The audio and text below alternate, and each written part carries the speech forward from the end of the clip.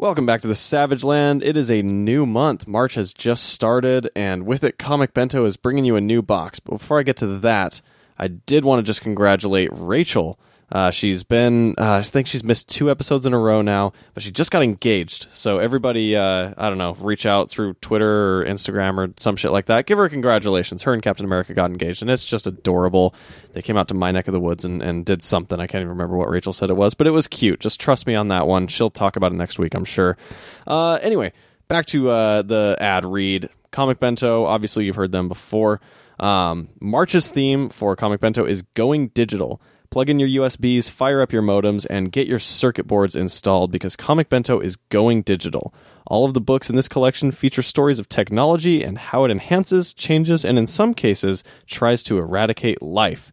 Log on, sign up, and get yourself a Going Digital Comic Bento. But hurry, we pulled the plug on this box at 11:59 p.m. Eastern Standard Time on March 31st. If you go to comicbento.com and use the promo code SAVAGE, you'll get $5 off your first box. That's comicbento.com, promo code SAVAGE, and that'll get you $5 off your first box of sick-ass comics. This episode is with Daniel Warren Johnson, who is the writer and artist of such comics as Extremity and Space Mullet. He was also the artist of The Ghost Fleet, written by Donny Cates, and he is generally referred to as one of the greatest cartoonists in comics today. If you check out his work, if you haven't before, it is absolutely stunning, just sort of dripping with energy, and I don't know, I fell in love with Extremity from the moment I read it. I can't wait for the final issue of Extremity, which is issue number 12, and I believe that comes out next week. I'm double-checking that right now through the power of Google. It comes out March 7th, so make sure next week you check out the final chapter of the Extremity saga, catch up via Comixology, stuff like that, and follow Daniel Warren Johnson. He's a great guy, and you can learn a lot about comics and storytelling from him. But I hope you like this interview. We kind of go all over the place. We talk about his history getting into comics, when he was a teacher, a middle school teacher, trying to teach art, and how that kind of played a role in leading to his comics career. We talk about him working with Donny Cates. Apparently, this is what he told me, and so you'll have to berate Donny Cates on Twitter until he comes on the show and confirms or denies this. But according to Daniel, there is some sort of project that they've had kind of sitting on a shelf for a while that they want to do together. Both of them are only getting hotter in the industry, and I think we've talked about both of them at length before on the show. I don't know. I'd love to see it. So through the power of Twitter, I think we can get Donnie on the show to really hammer down whether or not that is true and if it's actually going to happen. But apparently, according to Daniel, he'd like to do it still. Or maybe you can even pressure like one of them to say what it is. That'd be nice. Either way, enjoy this episode with Daniel Warren Johnson, and we will we'll chat at you next week. Enjoy.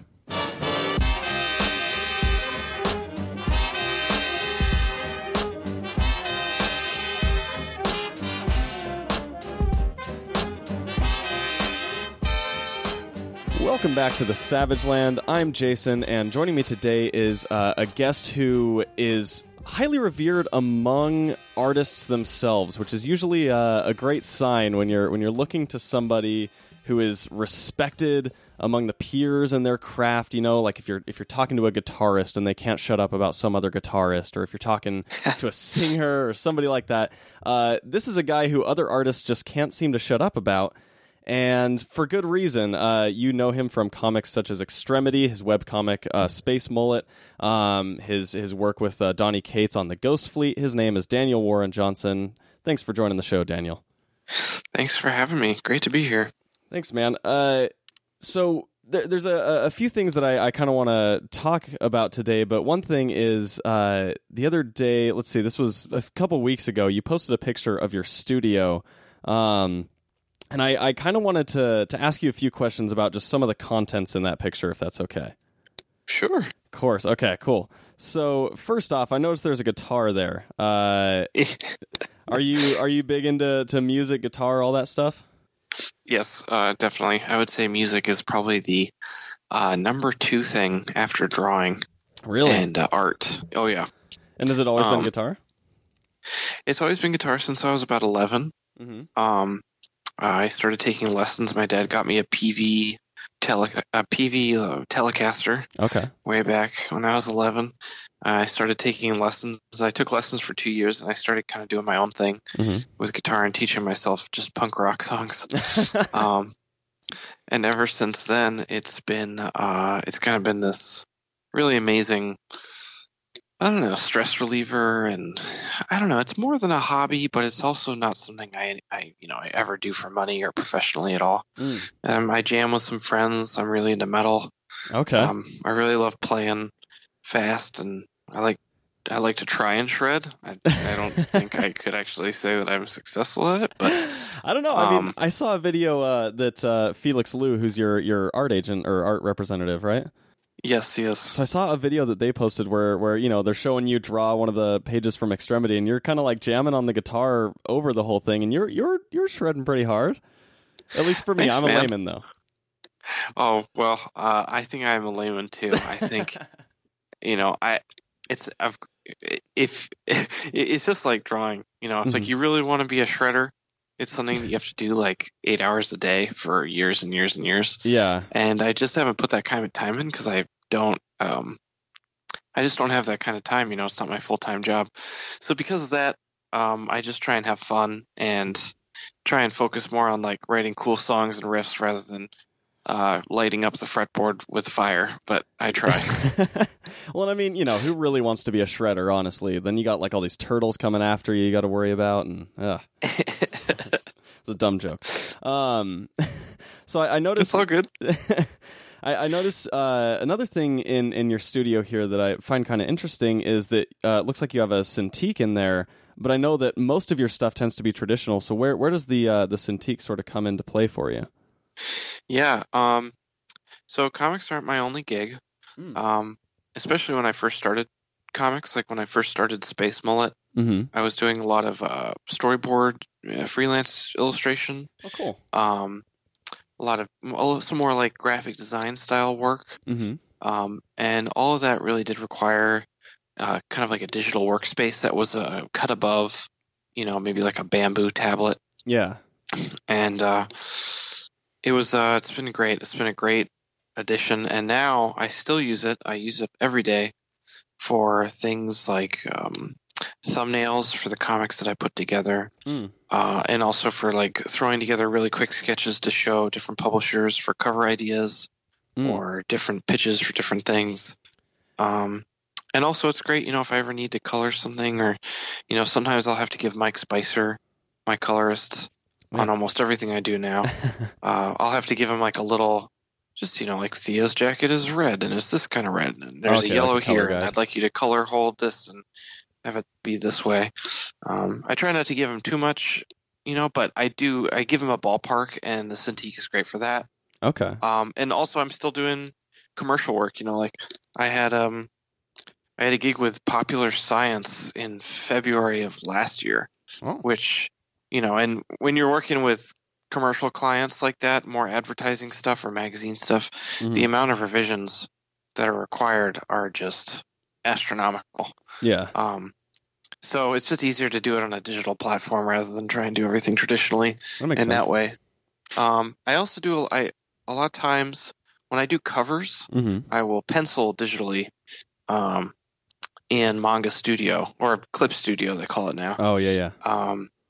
Just because it, working on like an 11 by 17 surface, sometimes it's hard when working on pencils that way to make sure that everything's kind of correct. And then I'll print out like my digital pencils on a blue line board and ink over those. But as far as like interiors go, it's still all pencil all the time. Nice. All pencil, all ink all the time. Yeah. Is that like a shirt that you go around at cons with? All pencil, all ink all the time? Oh, that's a good idea. There you go. It could be a really, really long hashtag that people start using, I also noticed on your, it seems to be your more frequent drawing board. I know there's two here, but you kind of have a lot of sort of doodads hanging around off your drafting table. I see an iPad and maybe some other stuff, but what all do you sort of have attached to your table that helps with your work? Oh gosh, let's see. I've got like a magnetic strip on top of the table. Okay. And that's for, let's say If I do a previous page, a lot of times I'll put that previous page up on my table so I kind of have it to look at, whether there be something that I need reference for to draw for the next page, or if it's like I'm always trying to push myself, so I put the page that I feel good about on the drawing table above me, so I can kind of be like, all right, that's the goal, to get there. Even try and do better a little bit. And then the iPad's there just for reference. And I have a little table section, a little like flat table section on the right side of my table, which has just ink and a lot of whiteout. Picture of my wife. And it's mostly there's a lot of toys there too, like a lot of figures of Optimus Prime. Nice. It's not super technical. I have a handful of tools that I automatically go to that are always at my desk that I think you would find at like a lot of comic book artist desks. But like I always have a Winsor Newton Series 7 brush when I need it. Okay. I always have a Pentel pocket brush pen. Always a regular Pentel brush pen, not the small one, but the big one. Yeah. And a lot of microns, a lot of 08 microns. So I know a lot of comic book, like aspiring comic book artists, and even some professional comic book artists listen to this show, and a lot of people are like super process and equipment junkies. So I think what you just gave them was like the equivalent of like some ASMR, just that really just stimulating audio. Awesome, man. I'm curious. So as we're talking on Skype, your profile picture is Optimus Prime. You have your Optimus Prime next to your desk. I've heard you even mention Transformers before. Is Optimus like your top Transformer, or do you kind of have like a secret favorite? Optimus Prime is definitely top Transformer. He might be my like top character pre 2000s really? Period. Wow. I'm a big Optimus Prime fan. I'm sure it's all embroiled in my childhood. Yeah. And seeing him die very early on. But did that affect you really hard seeing Optimus Prime die? Yeah, it did. I cried. I won't lie. I was pretty young. Hell yeah. But it came out a year before I was born, the movie.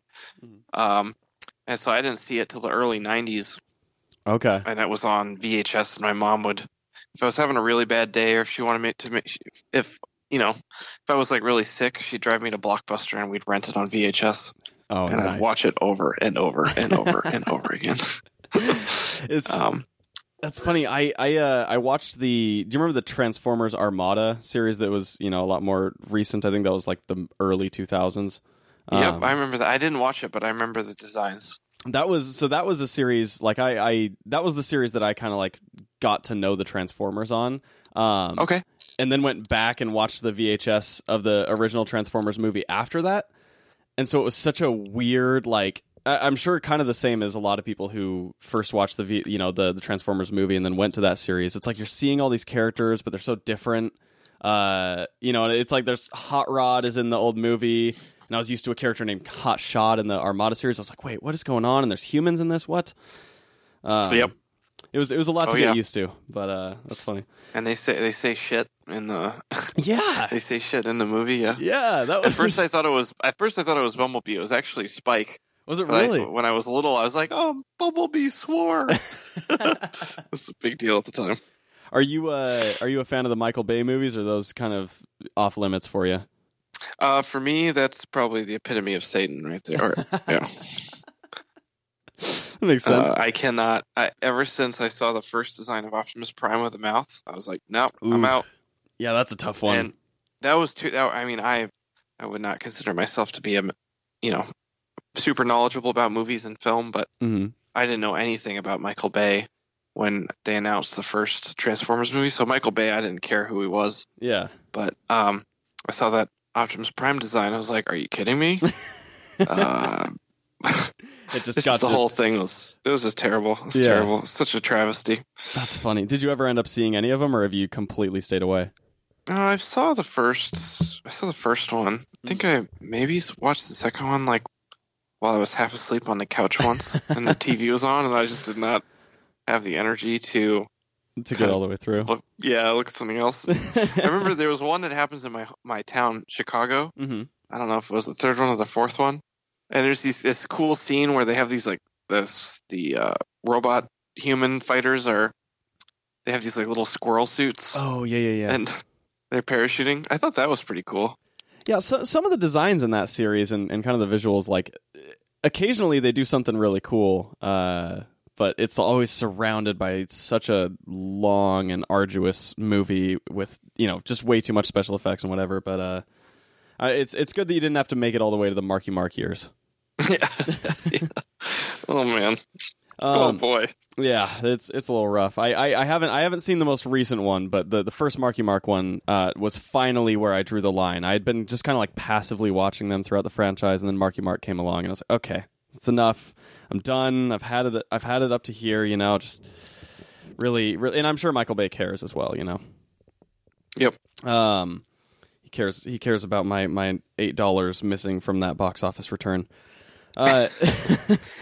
So you also have kind of like what seems like an organized mess here around your desk in terms of just like books and things like that. Do you often turn to like other comics and stuff when you're just searching for kind of a source of inspiration or whatever? Yes, all the time. What kind of stuff is around your desk? Man, let's see. The thing that's probably closest to me is the New Gods Artist Edition. Ooh. The Kirby one? The Kirby one, yep. Oh. And it's really good. It's so much fun to look at. It's a great story. Yeah. Everything about it is just pretty awesome, pretty amazing.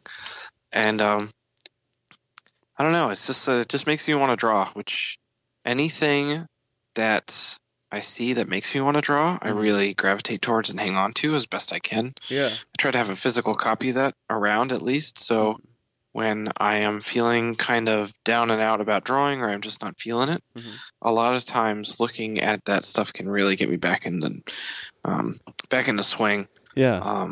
So that's what a lot of those things are that you see next to my desk. I know there's like a shelf with a lot of reference books and stuff, which is pretty technical, but with something like Jack Kirby, you kind of have his stuff around to remind you that the technical stuff isn't always the most important. And it's good to have energy there and just letting your arm flow free and kind of not taking yourself so seriously. Yeah. At least that's the goal. It doesn't always work. Sometimes nothing helps, but a lot of times it's really awesome. Yeah, that's good to note. When did you start drawing? Like, have you always been drawing, or was there sort of a time that it started happening for you? Yeah, man, I think I started drawing around first grade. That's the earliest memory I think I can think of. The only reason that I really started drawing is because I was just doodling one day, and it was of course Power Rangers because that's what I watched when I was really little. Of course. And all the kids around me were like, "Dang, that's a pretty good Power Ranger. Can I have that?" And of course, I was not a super popular child. Yeah. So drawing was really the only way that I could really act to kind of make friends socially. So I just draw all these kids in my first grade class Power Rangers, and that's how I got started socially and in drawing. That's awesome. So, it's like a social bartering system. From there on, it was just, I just kept doing it. And then my parents saw how much I was enjoying it, and they, signed me up for a drawing class, and of course, they want me to draw still lifes, and here I am drawing muscle men with machine guns. I know that feeling. Yeah. That's kind of where I got my start, and a lot of that, it's all kind of messy in my mind. It's kind of all over the place. But I remember Calvin and Hobbes was a huge part of that. Oh yeah. And this is before I had any money, so we would go to the library, and they would have those collections of comics, but they wouldn't have actual graphic novels. It would just be the collections of the comics that you see in a newspaper. Okay. So I read Garfield a ton. Nice. Yeah, Calvin and Hobbes. Foxtrot was a big one for me. And that was my first kind of experience with comics, and then that I didn't really draw comics when I was little, but I drew a lot. Yeah, there's a lot of fan art type stuff as well. I'm assuming Power Rangers and then whatever other stuff you started watching. It was a lot of Power Rangers.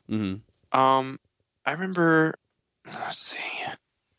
I never drew Calvin and Hobbes because I don't know, for whatever reason, I didn't really draw a ton of comic strip characters. It was mostly the act of like reading comics, being they're drawing this. This is really cool. Yeah. These creators, but then it was mostly like trying to figure out how to draw Optimus Prime well. It all comes back to Optimus Prime, I suppose. There you go. That's funny. Would you ever, or have you ever, like, had discussions about maybe illustrating a Transformers one shot or something like that? I have not. Interesting. I don't know who owns it now. Is it IDW? I think it's still IDW. Yeah. I do remember when I was in high school and the first Transformers comic series came out in a really long time, but it wasn't by IDW. It was some other publisher that I don't know where they are now. Yeah. But I ate those up. That was super exciting. But nobody's approached me, and yeah, I'd almost sooner do a fan comic of Transformers and but it's awesome. almost like I'm too close to it. It's like I've tried to like draw Optimus Prime a few times, and yeah, I did one commission which I really enjoyed. I think it came out quite well, but like something about him, it's like unless somebody else is doing him, I feel like I can't draw a picture of Optimus Prime and be happy with it still, strangely enough. That's funny. I think everyone might have that, or if not, it might at least just be common, because I've actually always had that with Batman. I always try to either write or draw, like, just to sort of practice, like, spec stuff or whatever, and just like write a story or draw a character. And I've never been able to do anything with Batman. I don't know why. It's weird. Batman is a challenge. It took me a long time. Yeah, and he still throws me for a loop. I think it's those bat ears. They're just kind of weird. Yeah, the ears are weird, and then like the eyes. For me, I always have a hard time deciding: do I want to do like the Bruce Timm sort of stylized eyes, or like try and make them more real? And it never looks right. I don't know. Yep. Does basically everyone ask for a commission of Batman? Like anytime you get commission requests, is it like 90% Batman? I do get a fair amount of Batman, but it's not. Yeah, I think I have done enough commissions now where it's kind of. I think my strengths are kind of show, and they don't necessarily lie in superhero stuff. Yeah. So it's always a nice challenge to get a superhero, but sometimes I do run out of ways to draw Batman in a cool way. The same thing is happening with Darth Vader. Oh man, yeah.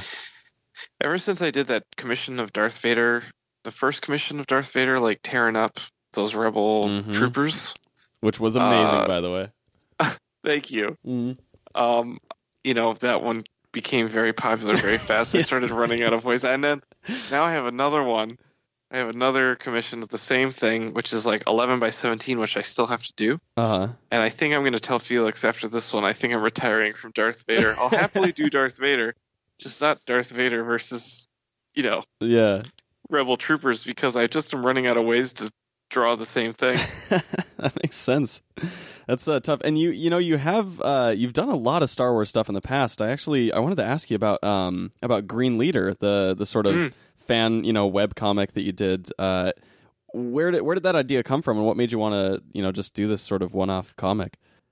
Well, let's see. I'm trying to get myself back in the mindset in early 2015. What was happening is I had just finished, or I was in the middle of, or at the tail end of working on a book with Dark Horse called Alabaster. Yeah. Which was a pretty miserable experience. Oh. Yeah, it just wasn't. I mean, I didn't really have any contact with the writer. Oh man. The editor was the middleman, and maybe this wasn't the intention, by the writer, but I felt fairly underappreciated. Yeah, I'm kind of just like a vessel to finish their story, and not necessarily as like a creative partner. Which whatever. But it added up to me It added up to me being quite burnt out with drawing sequential comics and interiors, and yeah, I'm sure. I was trying to figure out, not even figure out. I was just like, man, I'm feeling really burnt out, but I still want to draw. What can I do to kind of prove to myself that drawing comics can be fun? And I'd always loved that scene in Return of the Jedi. It's probably my favorite scene in all of the Star Wars lore ever. Wow. So I thought, well, what if I just paid homage to it and just had some fun? And I remember some of my comics peers were very much like, you shouldn't do that. Disney's going to come after you. If you're going to make something, just make your own thing and, do it through Image. And I respect their opinions, and I was like, yeah, maybe, I don't know. But at the same time, I was also like, well, it's only like 12 pages. It's only going to be, it's not that much of my time. And I'm sandwiching it in between finishing Alabaster and getting ready for C2E2 at the time. This is C2E2 2015, right before. Okay. And it was in between Emerald City 2015 and C2E2 2015. So I had a little less than a month to finish it in between working on another comic full time. Yes, now it's coming back. It's coming back to me now. And I decided that I was going to do it at Emerald City that year after sitting next to James Herron, who was drawing like a madman next to me. And I was just watching him draw, and I'm like, oh my gosh, I really need to step my game up. That's amazing. It's good. It's really, that's another thing that kind of helped get me back into that positive energy of drawing comics, was seeing other people who are just so good at it do so well at it, and just watching them create, and just being in that creative environment. Like, that was one of the first shows where all the Felix Comic Art guys were just sitting in a row all next to each other, and we were just kind of feeding off each other's energy. It was really awesome. And that's a damn good group too, to like be feeding off the energy from. I mean, you guys have some heavy hitters over there. Seriously, I still feel like I'm kind of in the company of champions, like I don't really belong. But I'll take it. I'll feed off that energy all day, and it's okay. That's I really just called needed imposter it. And syndrome. I went back home, and I just was like, all right, I'm jazzed. I think I can really crush a Star Wars story. Let's just do it for fun. Yeah.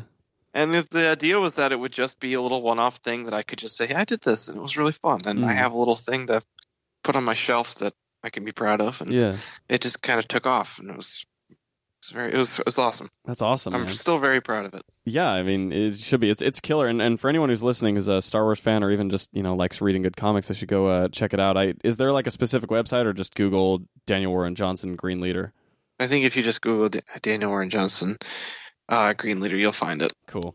It's pretty great. So I'm curious, kind of talking about this, getting inspired to do comics and stuff like that. It doesn't seem like comics was originally sort of your goal as a career. I know you were teaching art in a middle school when you kind of came to the decision to pursue comics. What was sort of going on, and what brought you to that decision? To move from like teaching to do comics? Yeah. Teaching was really burning me out. I was teaching in Chicago. I was teaching art, and it just was a bad situation. I think partly because the way Chicago public schools is set up, was I don't think is a very healthy situation to begin with. And also kind of like weird like drama between teachers and staff, and it's just, I realize wherever you go in the world, there's going to be that drama. I understand that, but having it like be a part of like my art experience and like working with the kids, and it just made for a really unhealthy mix.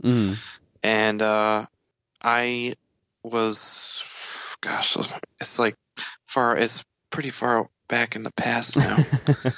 I'll start asking you about more current stuff in just a minute. No worries. I'll stop making you itch the memory. It's fine. I think it was getting to the point where I was like not sleeping, and I was getting kind of anxious before I'd go to school in the mornings. And my wife was finally like, you know what?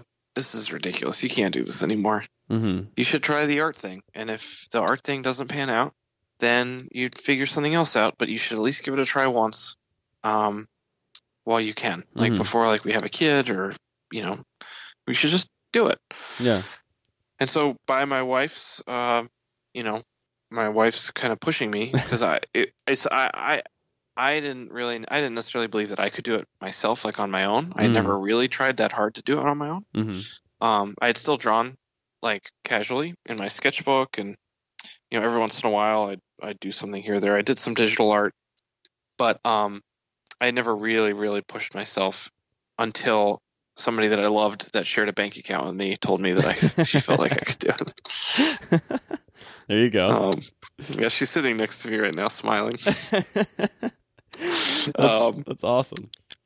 But yeah, so that was the main kind of push. And then in the summer of 2012, I quit my job at the school, and I just really attacked my portfolio, tried to like have just a breadth of things that would kind of get me work. And then part of that was doing Space Mullet, which was the webcomic that I started back then. Yeah. And I wasn't getting paid for that at all. I was just doing it to try and prove, like, and at this point I was just kind of throwing, I was throwing things into the dark, seeing if I could hit anything, because at that point I would have happily worked at Starbucks or McDonald's to not work at the school anymore. Yeah. To not be a teacher. I was just happy just not to be there. Yeah. So any kind of like, is graphic design profitable? I'll just be a graphic designer. That's what I'll do. And then one of those things was, I've always kind of wanted to do my own sci-fi comic. Why don't I just try and do a comic? You never know. Maybe if I can do it good enough for a little while, maybe I could get some comic work. And it was literally anything that would come down the pipe, I'd say yes to. Graphic design, illustration. I did like caricatures at a bar once during Halloween season in Chicago. Anything and everything. And it wasn't until Space Mullet started getting a little more steam, and I started getting some attention from different, comic book creative people on social media that I was like, I think, comics, infamously does not pay great, but there's more work of it than a lot of illustration work you may find. Yeah. Because I'd have repeat clients, but they wouldn't come back to have more illustration work done on like maybe once every year, every year and a half, just simply because there's not that much illustration work that would need to get done. Yeah, that makes sense.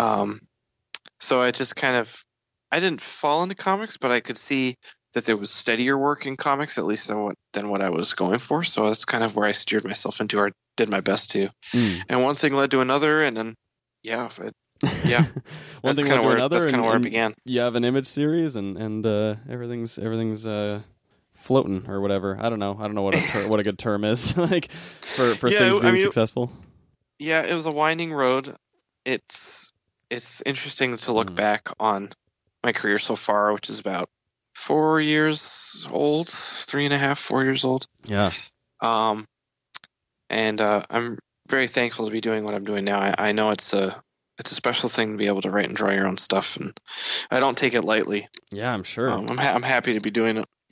And so after Space Mullet, kind of starts getting attention and taking off, where was the sort of connector from, illustrating Space Mullet to when you first get approached for something like the Ghost Fleet, or even just sort of your first commercial comics job?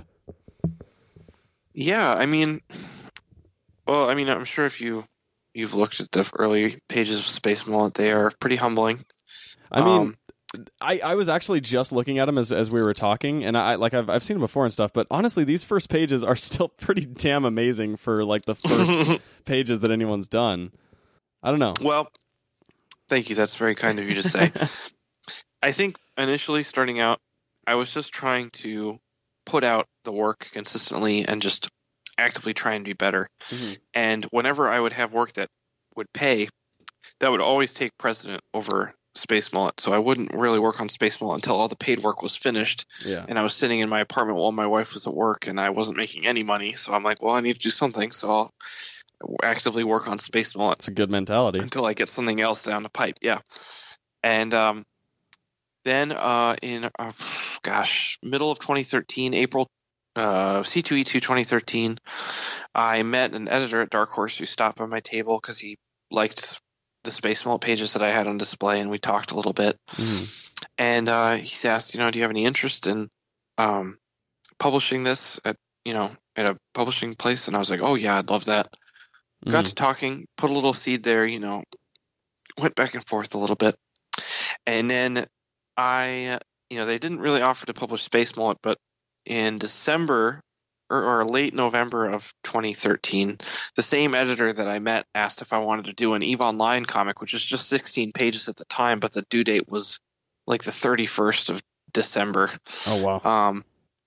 And so I I felt like, okay, I think this is my chance.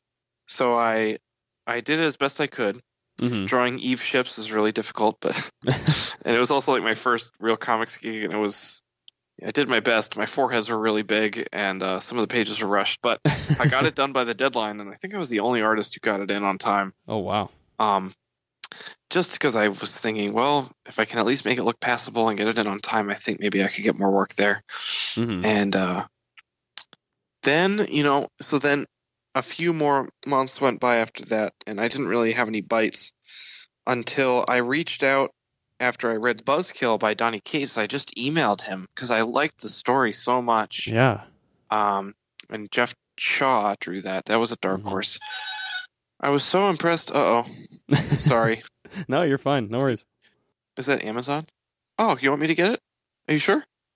Sorry, we have a new baby, and so I'm making sure that it'd be helpful to my wife in any way. Yeah, no, you're fine. Can we edit that out? I hope I didn't ruin anything. No, you're totally fine, man. Don't worry at all. Baby is obviously the priority. Also, my baby may start crying randomly at any point, so there's also that is totally okay, man. The baby is much more important than a damn podcast.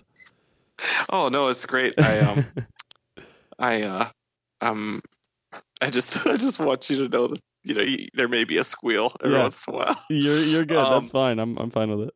But so anyway, I emailed Donny Cates just to say I thought this was absolutely awesome. Yeah, and that was a great story. I loved Buzzkill. Yeah, it was really, really great. And I think I emailed him after issue 1 or 2. I don't remember. Early adopter. One of those hipsters. Yeah. Yeah. And he emailed me back. He said, thanks so much. And I think he had looked at my stuff. And he was like, I really like your stuff. Have you ever thought about working together with a writer on something? And I was like, oh, yeah. I'd love to do that. We went back and forth. He actually called me. We talked about a few pitches. And we just kind of riffed back and forth a little bit about comics and what got us excited and story. And he had a really fun idea that I still kind of want to do with him that maybe will happen someday. But there's a little tease. It is a little tease. I don't know if it'll happen, but if you ever have him on the podcast, ask him about the project that he talked about with Daniel Warren Johnson the first time they talked on the phone. I'm writing it down right now. I need to figure out like his email address or something and track him down, but I'm writing it down right now. And after that, we didn't talk for a little bit. It was just kind of a get to know you call. And then randomly, a month later, he called me and he said, hey, I have this book greenlit at Dark Horse. I had an artist, but he dropped out. And I really want to do this book. And I was wondering if maybe you'd want to draw it. And I said yes. And it's that project was the Ghost Fleet. Yeah. So Donnie was a huge part of me kind of making inroads. And Donnie, I think a few things. I think Donnie selling me to the editors at Dark Horse helped for them to sign off on me doing a supposedly ongoing series. And then I would hope that, my work on EVE Online also kind of helped in that too. Yeah. And that's how I got my first, kind of book with Donnie, the Ghost Fleet. Yeah, and I guess my second thing. And it was a blast.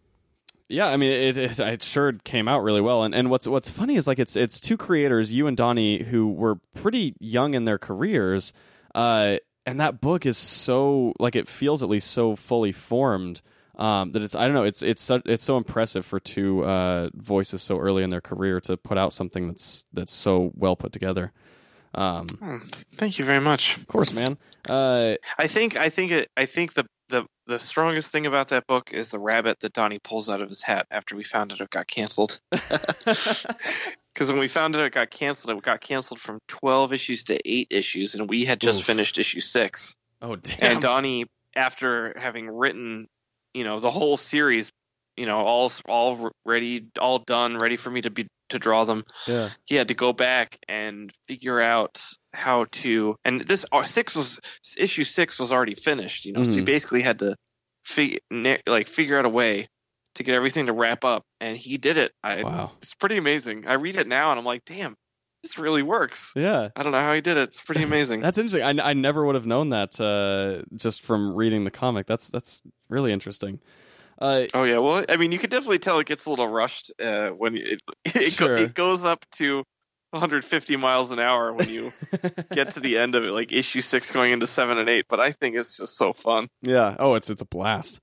I was really glad to see that that you guys were able to get it, sort of recollected and reprinted. Yeah, and we got to do the nice newsprint on it, which I think fits perfectly. So good. What did you learn on that book? I mean, creatively, obviously with your first ongoing series, is there like sort of a big lesson that you took away from that's helped you going forward? I think probably the biggest one was, I think I was halfway through issue 1, and I was really killing myself on the interiors, like just trying to it's got to be the best it can be. I have to keep pushing myself, and I feel like that was a super healthy mentality. But at the same time, I also started to realize, like, if I'm putting myself out at like 120% every page, man, this sounds bad, but I don't know. I'll just say it. Say it.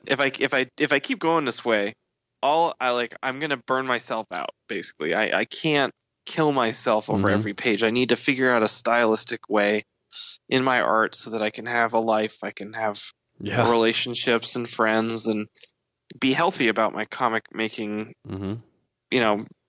job. Yeah, it should be able to make you happy.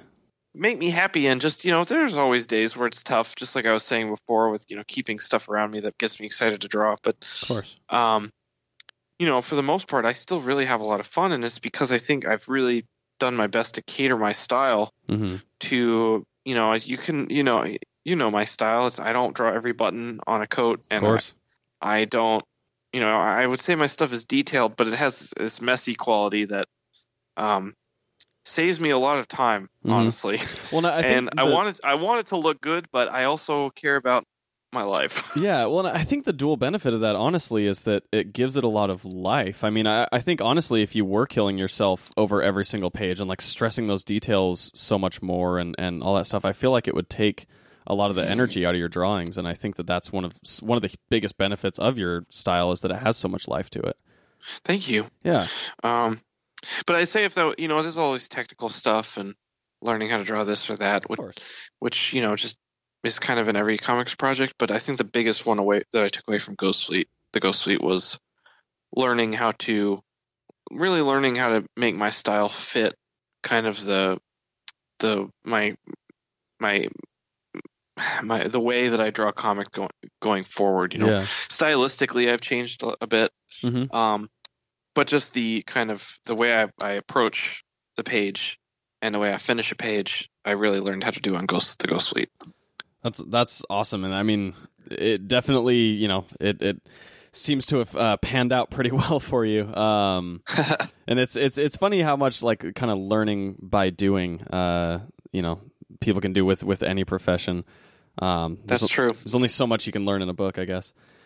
And it's funny that you mentioned that, because in every one reason I really know that I'm still enjoying and loving comics is I still have a deep desire to become better. I have like an active drive in me to keep pushing myself, whereas when I was teaching, I was surviving, but I did not desire to become a better teacher, and I think that was a really good sign that it just wasn't really for me. Yeah. But just the drive to do better, is still present, and so I'm very thankful for that. I think that's really insightful, like for anything, honestly, for anybody, like if you have a drive to do better at what it is you're doing, then you're probably in the right profession, and if you don't, maybe it's, kind of time to look around and do some searching. Yeah, man. All right, so I can't hold off the extremity talk any longer. I sure wanted to talk about it, but at the same time, I think it's important, especially for people who haven't read it, to kind of get to know you first, your past, and all these sort of fun things learning about you. But extremity is so damn good that we would be remiss not to talk about it quite a lot. Thank you very much. Of course. For those who haven't read Extremity, what's sort of the elevator pitch, or what can you tell them about the series? Well, I would say Extremity is first and foremost about a person who has seemingly lost their identity and their sense of self, and strives to replace that loss of identity with with a path of violence and revenge, and what that will do to a person when you replace something so positive with something so negative, and the journey that takes you on. So I guess, the story takes place in this world that it remains nameless for a reason. It could be our world, or it could be a sci-fi world. Okay. That there are different warring clans and factions in this world, and our main characters are from the clan, the Roto clan. Thea and her brother Rollo and her father Jerome have been attacked by their enemies, the Paznina, and Thea, before this war ever started, was known as this in the entire world as this great artist. She would draw all the time, and she was right-handed. She'd draw with her right hand, and when this war started, her enemies cut off her drawing hand. And Thea, who was so consumed with who she was as an artist, that was her identity. She loses this thing. She also loses her mother in the war. She basically follows her father down this path of revenge, trying to replace what she lost with something dark. And it just kind of follows Thea and her journey on their path to revenge and what that leads to. And it's kind of sci-fi-ish. There's these floating worlds in this story where there's kind of a hierarchy of the worlds that are the floating worlds that are closer or that are higher are more well off, but they're farther from the Earth that was below, which is all this basically bombed out nuclear wasteland called the Ancient Dark. And there's a number of different worlds that are kind of closer to the Ancient Dark, and then you have all these different. I'm not doing a very good job because I haven't had to do this in a while. No, I love it. Honestly, I think you're doing great. Yeah, but there's these different floating worlds, and they're all at different levels, right? And so the farther away you are from the Ancient Dark, kind of the more healthy the land, the more there's more resources. But the people who kind of live on the top, they are so far away from this futuristic world that was basically bombed out centuries and centuries ago. They basically reformed their own society, so they almost look more medieval in visual styling, than the clans that live closer to the Ancient Dark, which are basically had to scavenge from this old world since as long as they can remember. So it's almost kind of like a Game of Thrones vibe on the very top, and versus Mad Max vibe on the very bottom. That's a good way of putting it. I like it. Yeah, I guess so. I haven't had to do that in a while. It's good to keep me on my toes. I love it. And again, for anyone listening who hasn't checked out Extremity, seriously, just go and read it. Even just if you're going to go and read the first 3 preview pages, I'm sure you'll get sucked in. Now, where did the story sort of come from for you? What inspired it, and I guess when in sort of your creative timeline did you start thinking about this? Yeah, I knew that as I was working on Space Mold, I knew that I wanted to do something that was maybe a little more serious, could take itself a little more seriously. And I was thinking about it, and I knew that I really wanted to kind of do a story that maybe was not so episodic, but it was kind of a one and done kind of thing. Wouldn't go on for too long. And Extremity just was that thing, and it wasn't until I learned about the story of Eva Kor, who was a Jewish woman who, when she was a young girl, was taken into a concentration camp by the Nazis in Europe, and much later in life, in her 60s or 70s. Oh, I should know this.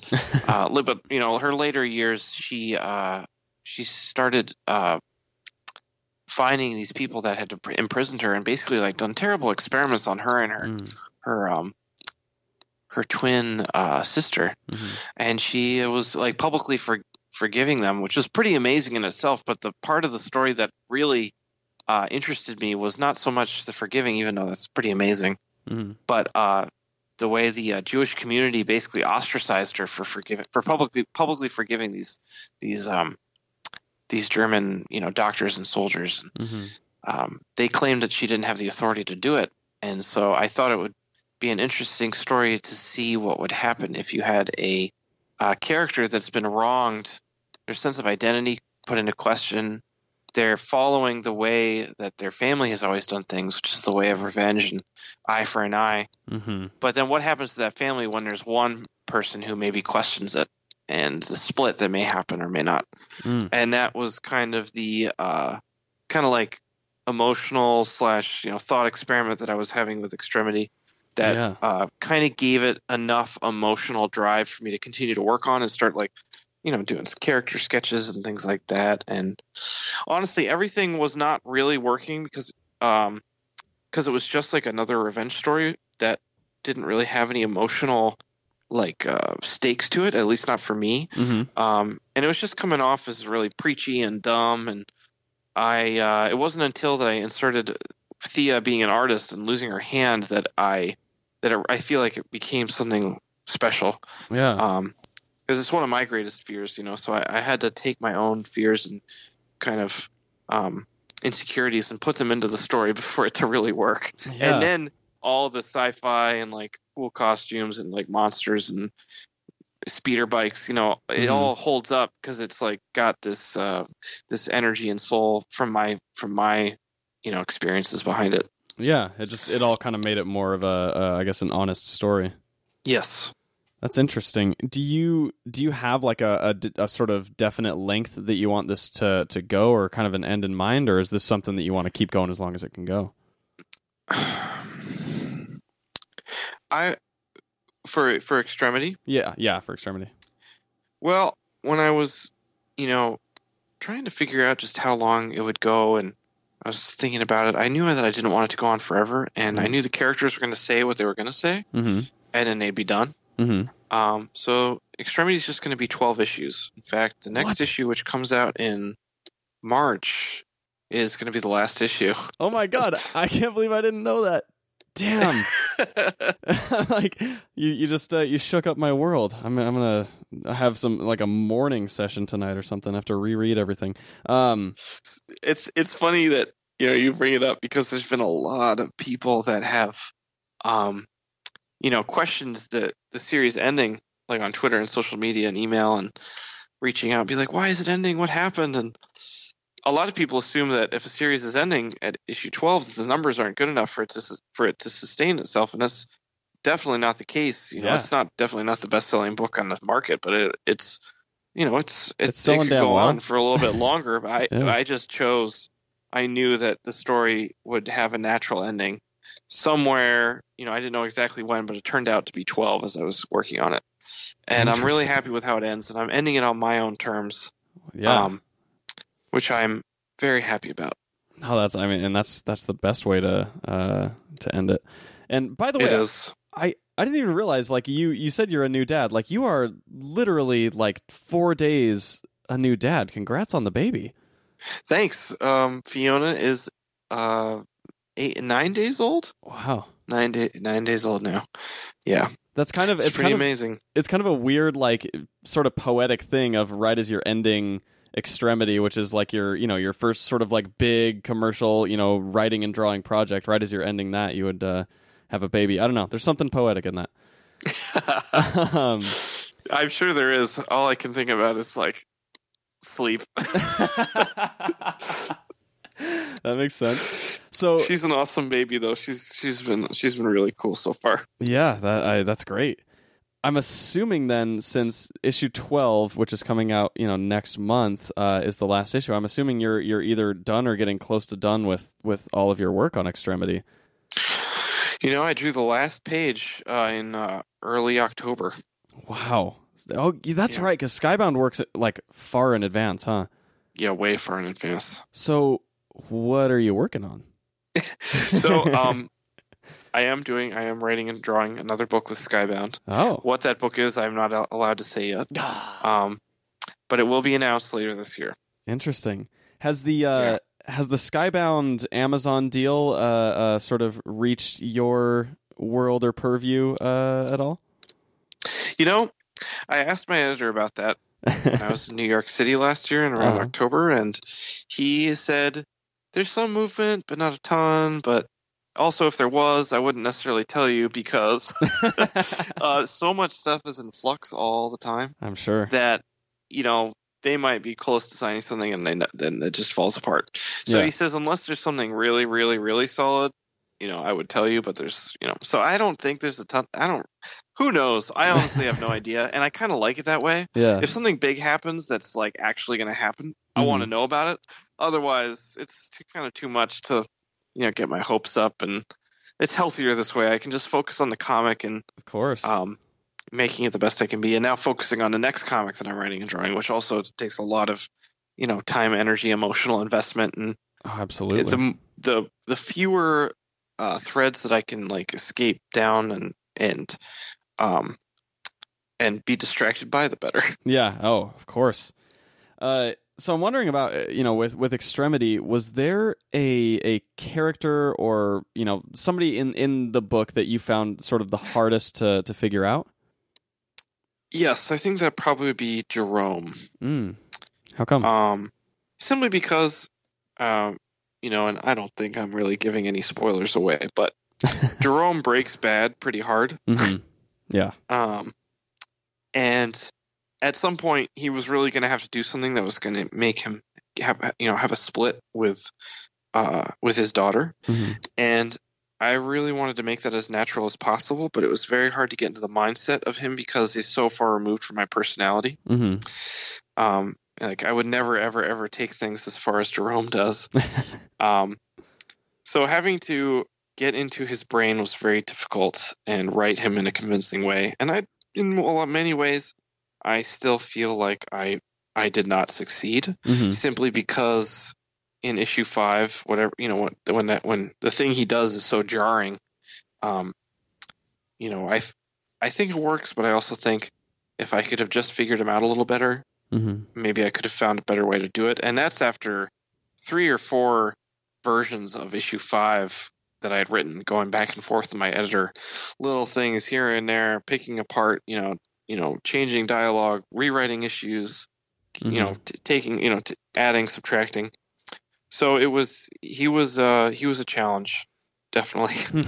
It sounds like it. That's, it definitely ended in a good place. But it's always interesting, like which character is the hardest for someone to break into. I think it also says a lot about a person, like who's the furthest removed from them. I think says a lot about the creator. Yes, definitely. So in terms of like the world itself, you talked about all of the kind of different layers of it and even the the different visual aspects.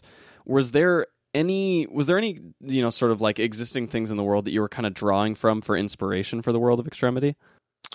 I was looking a lot at I mentioned kind of Game of Thrones vibe. I was looking at a lot of medieval architecture and kind of style of clothing and like armor. And gosh, I bought a book like 2 years ago of just how castles were built.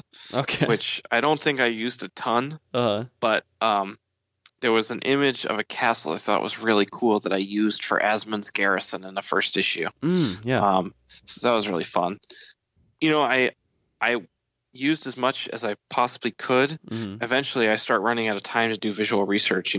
Yeah. I do as much as I can, but and it also depends. If there's this moment in the book that really needs a solid selling point, and art really has to say it, and then I will really take my time. A lot of the art, especially like with the art on the issue 10 cover, I went to the Art Institute of Chicago and I was taking pictures of like the tile mosaic pieces of art where there are images made out of the actual tile. I was also looking at a lot of like early like kind of the Dark Ages, like Byzantine art of like the images of Jesus and like Mary, but they're all cracked and eroded, and they're all making these funny symbols with their hands. So that was a big inspiration there, a big influence. And for a lot of the world, it was just me. Just because of time stuff, a lot of me designing stuff on the fly. Just going with whatever's in your subconscious. I have a book of animal anatomy that I used for some of the stuff. Oh, that's awesome. I definitely used rhino anatomy for that big Storm Leviathan that you see in issue 3. Oh yeah. Or issue 2. One of them. Issue 2. Issue 2. I read the first arc in the trade, and so like I have no idea what issue is what. Yeah, it all runs together. Yeah. Also, there's no covers in between the issues, so it all kind of breeds together. I was actually wondering about that. Was that a conscious choice to make sure that every like the last page of an issue and the first page could run together like that? If I'm being honest, I think it's solely because so many of the issues go over in the page count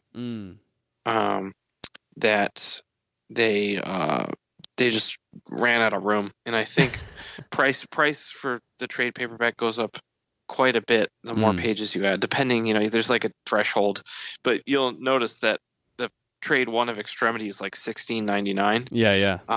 It's because 2 of the issues go into 24-page category.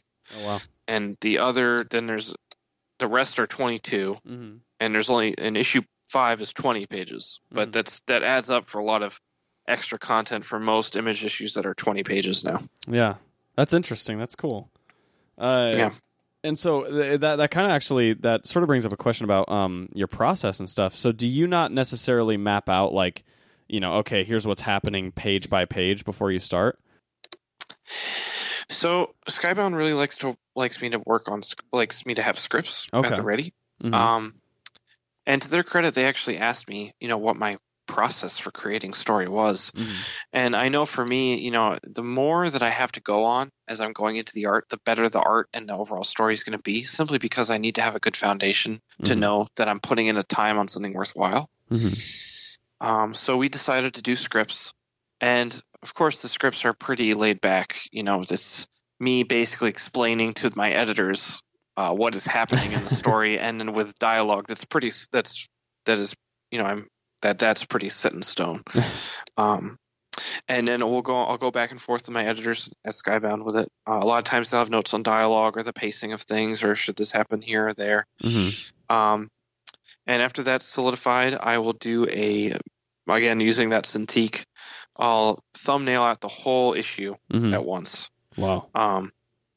And Skybound at this point really trusts me with my like laying out of pages and art and stuff. So I just send them that as a formality, that I'm working on it, and then I just go page 1, page 2, page 3, page a day. Wow. Working off my thumbnails. So you're a guy who starts from the first page of the issue and goes to the last. You don't like rearrange the order? Yeah, I've tried other ways, but for me it just works the best, just because for every season, man, it's like some days the pages are hard, some days they're easy, and but if I start picking and choosing, things get wonky. And sometimes that comes at a sacrifice. So if I'm working on the last page and it's really not working, I may like scrap a panel and do some paste ups or whatever. Of course. But I know when something looks bad or when I could do better. And I know when there's some times where I just can't do better that day, and so I'll do my best. And then this happened on the new project. I did a panel, and it was a big, like, kind of half splash. Like, I really needed to sell it, and I worked hard on it. I did my best, but I looked at it the next day, and I very rarely do this, but I was like, that really does not work. And so I redesigned that part of the page, and I just literally took a new piece of paper and just pasted it over the old one. That's amazing. So that's more likely to happen than me jumping around, because jumping around is too much. Yeah. It's funny how like every artist has such a different process, all to sort of come to a very similar end goal. It's always interesting sort of collecting, and figuring out those different methods that everybody has. Yeah, everybody's different. Are you kind of like a page a day kind of guy, where that's sort of your goal every day is to get one page done and then go on that cycle, or what's your timetable usually like? Page a day, pencils and inks. Yep. Nice. That is, if I can finish a page in one day, that's a successful day. And if I can finish a page a day and maybe the pencils of a commission or something else or some other emails, that's a super successful day. I try and have at least 2 of those a week. Yeah. which usually happens. Makes sense.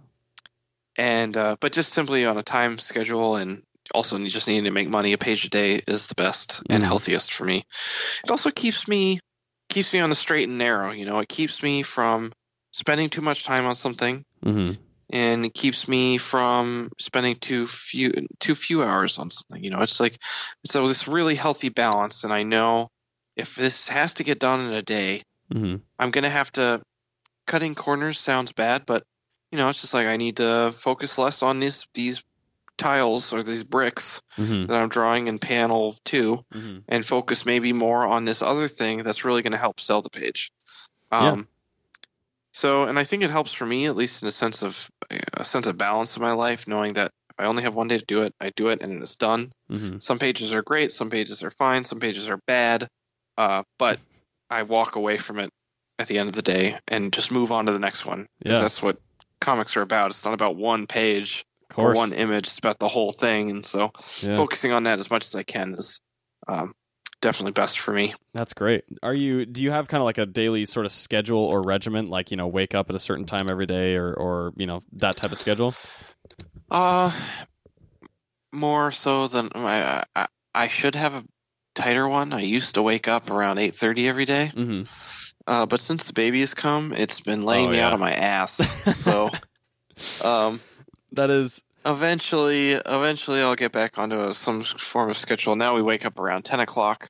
Yeah. And I wonder how I'm going to, take care of my child in the best way possible. It's kind of scary being a new dad, but I'm sure.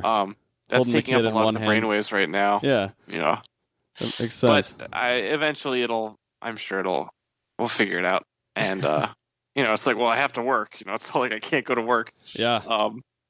So, and it's nice because I work from home too, so things are flexible. But I'll let you know when the dust settles.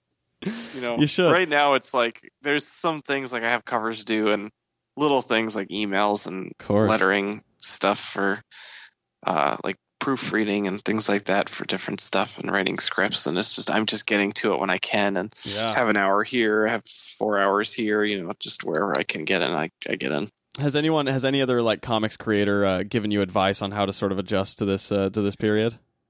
I have a Skype group with a few guys who are in professional comics, and they've really been a huge help with calming me down during the pregnancy to words of encouragement during the first few days. And I am working a little bit just because I have to, but for the most part I am just kind of chilling out with the baby and doing my best to support my wife. Yeah, so, of course. That's your job right now, man. Seriously.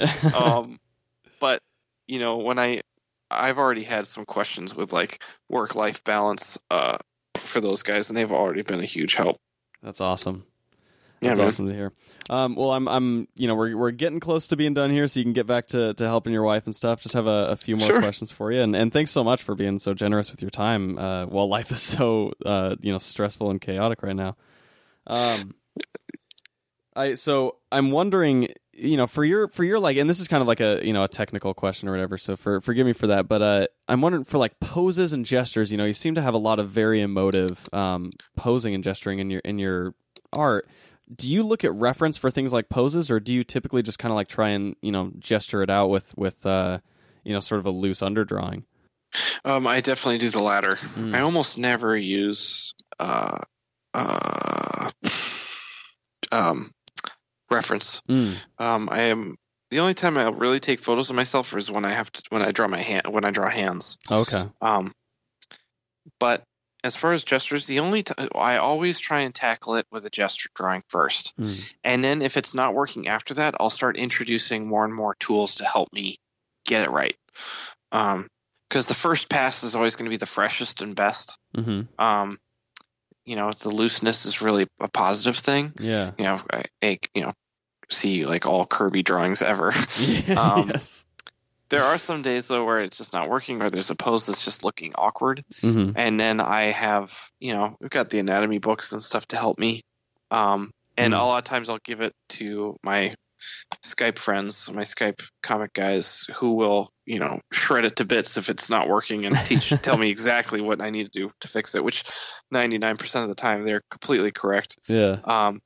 I also have those figures that you can stand up. They have like the muscles for the. Oh yeah. I have one for the man and the woman. That's awesome. And those really help too. But again, that's like the last ditch. That's like the last bastion of trying to get a pose right. So much of it is just feeling it out. Yeah.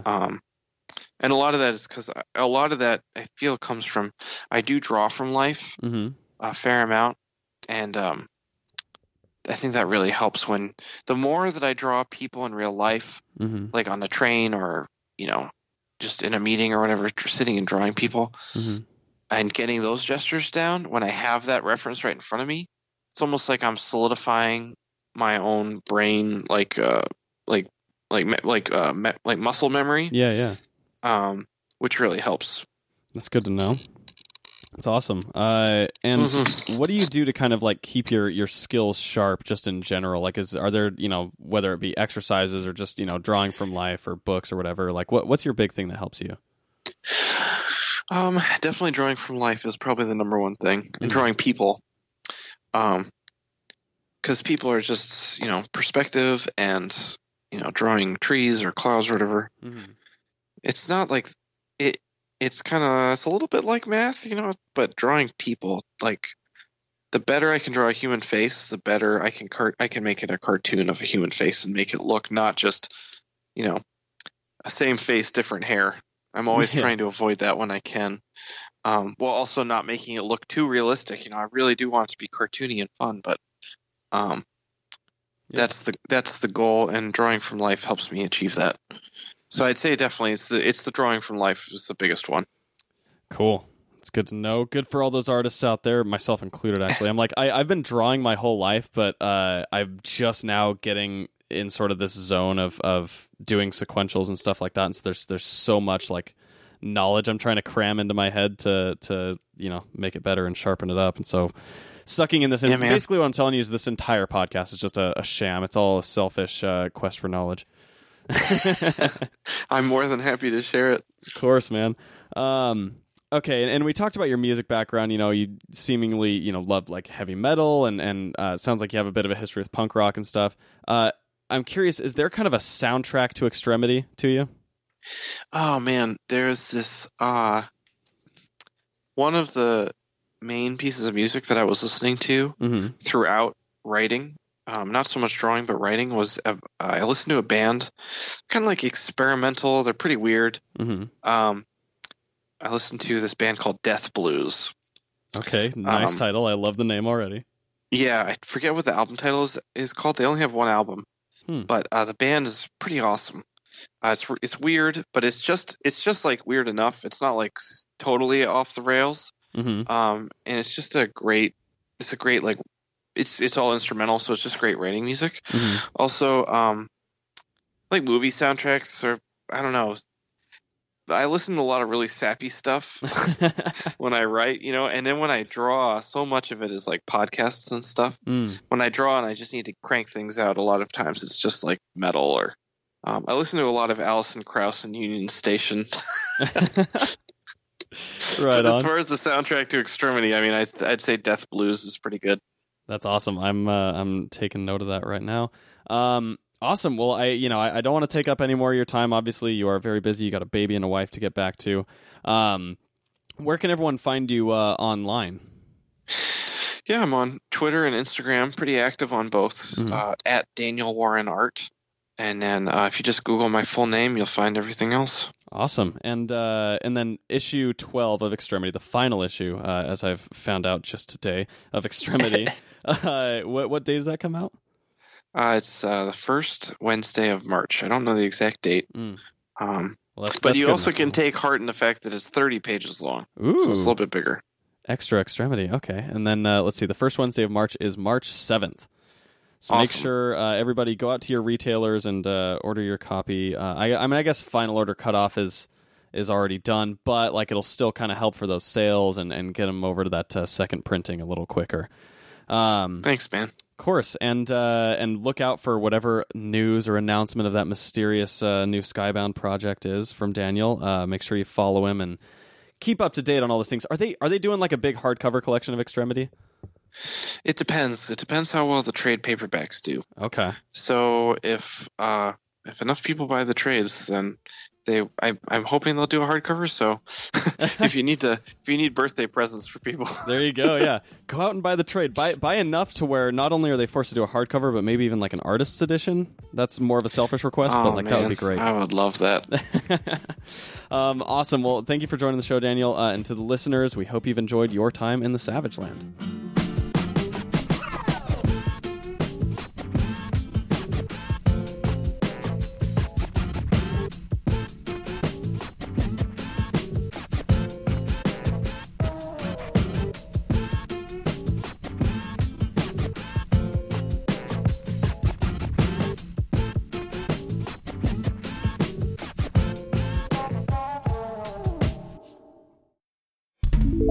ThatMightBeCool.com. You never know.